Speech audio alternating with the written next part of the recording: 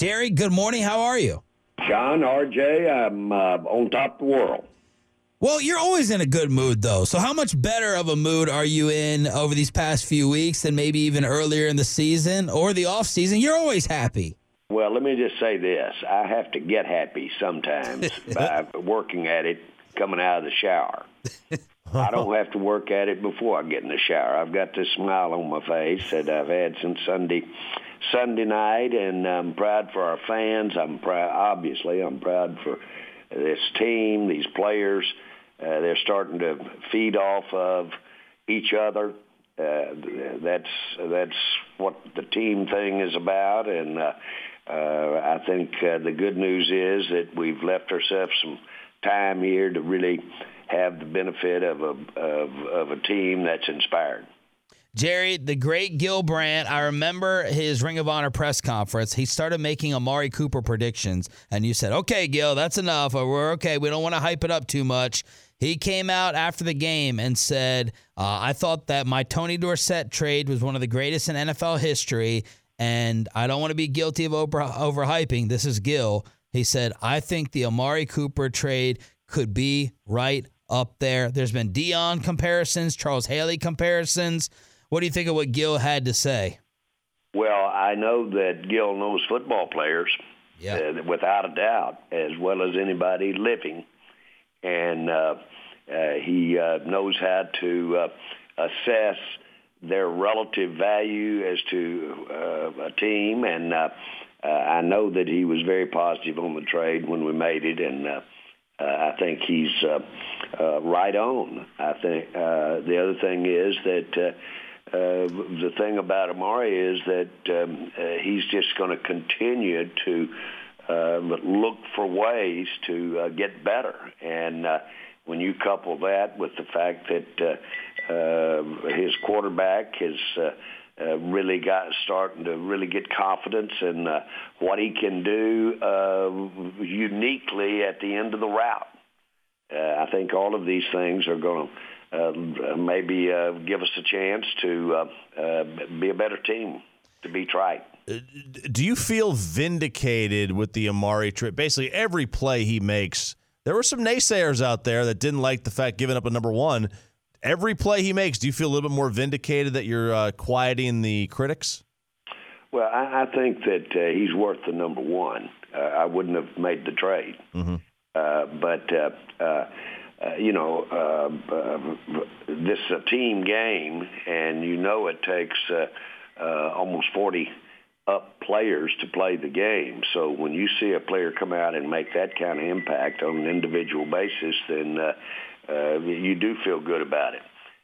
On the other hand, it was just a pretty logical thing to assess because we know that we were looking for a receiver on draft day this coming spring, and there wasn't going to be one in the draft that met this guy's skill level, and frankly had the benefit of 2.5 seasons in the NFL, so that you got to confirm what you thought you were looking at in college. And when he came out in college, he was in the top 5 picks. Jerry Jones joined us here at 105 through the Fan. Dak in the fourth quarter in overtime, 17-23, 243 yards, dang near perfect passer rating, 3 touchdowns, no interceptions. The clutch factor's there. Would you put him up there or higher than any other quarterback you've had in terms of just the clutch gene? Well, the thing you got to remember about Dak, he's so well prepared.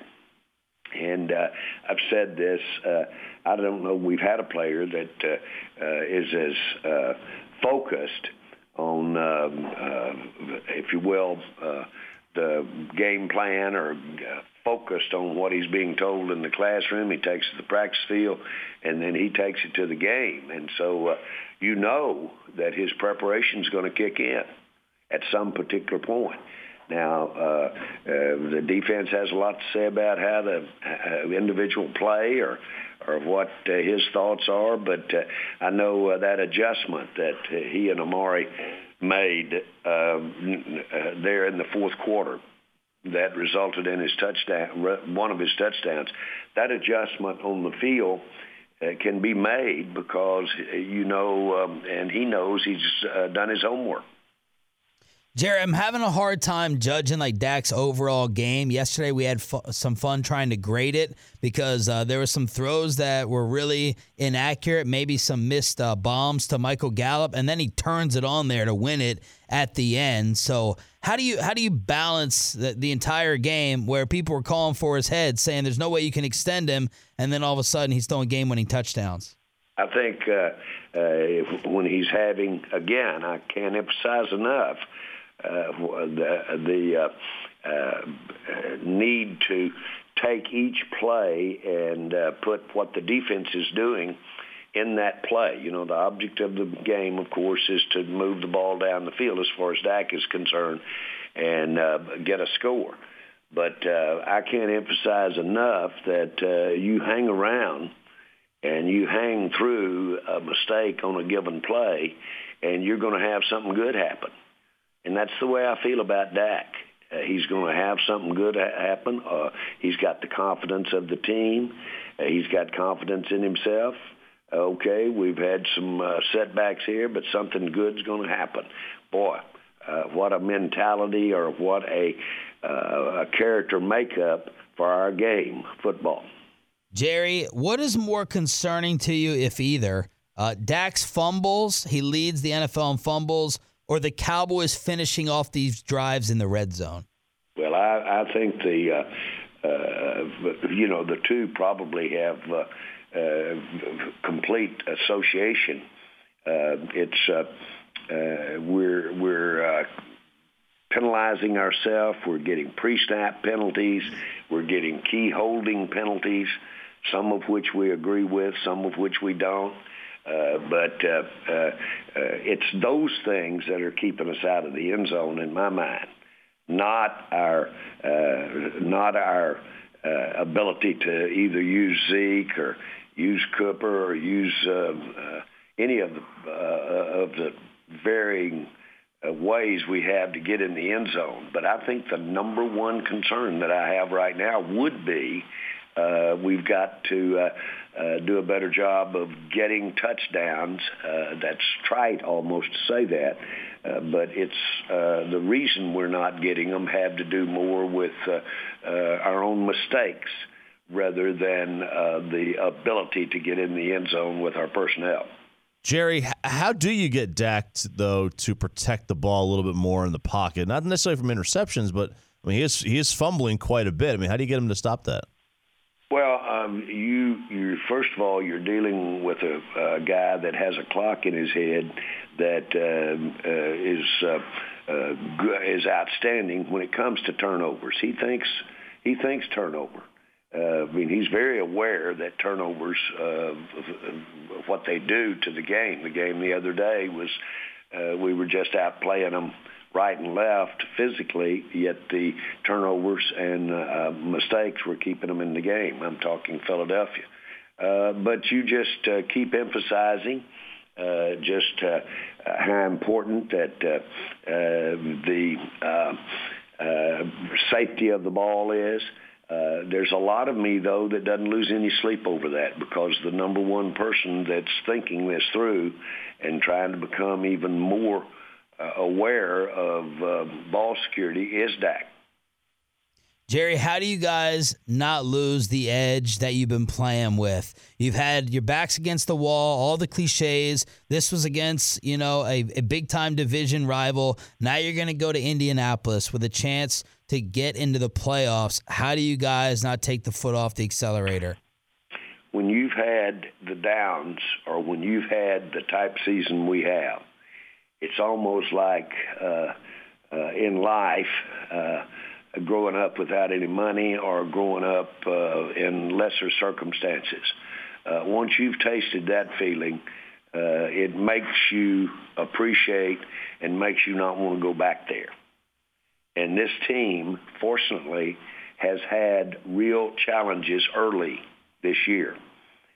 We have lived to tell about it.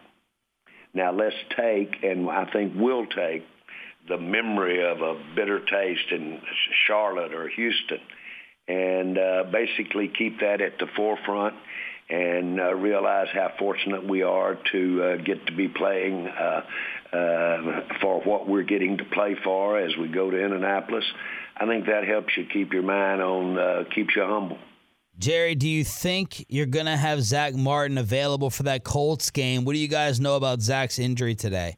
That's a day-to-day. The reports are accurate. This is the same type of situation that he had earlier in the season, a few games back, and he's just going to have to work through it.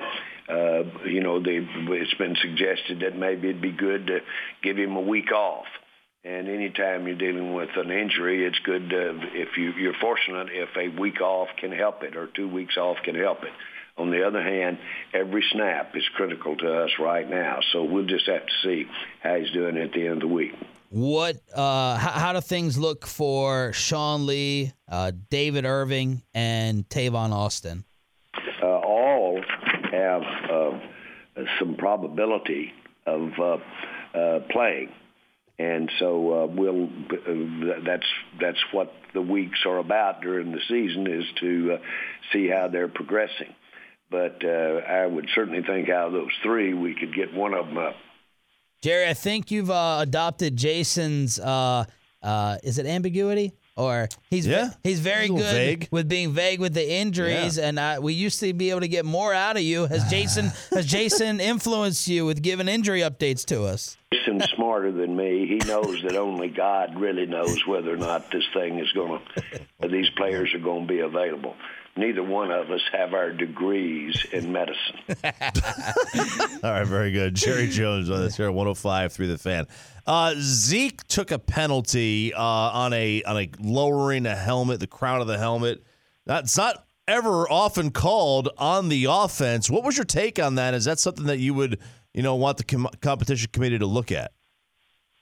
Well, I know they're looking at it. I know one member that is Stephen Jones. It's on the competition committee, and we disagree with. We agree with trying to protect whether it be the defensive player or the offensive player. In this particular case, if you were going to call that, in my mind, both sides should have gotten a penalty. But that's real hard. I think Zeke was protecting himself. Zeke protects himself by being aggressive himself, and he tries to deliver a harder blow than he's getting.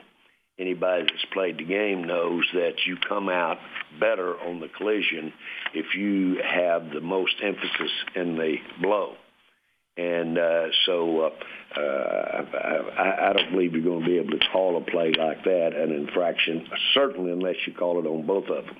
And I've studied it, looked over it pretty good yesterday, and I don't believe that's what we intended when we were talking about protecting the head area on a play. Jerry, the Eagles did quite a bit of talking before both these games. We know they're the defending champs. They're in the division. Was this win and what it meant for you guys just a little bit sweeter because it came against Philly? Well, yes. They're obviously a big rival of ours. They were proud of the upper hand that they've had to some degree playing us at home. And let's just face it. That is the team that won the world championship last year. When I was, it's customary to walk out when you're the home team and go over and greet the owner of the other team.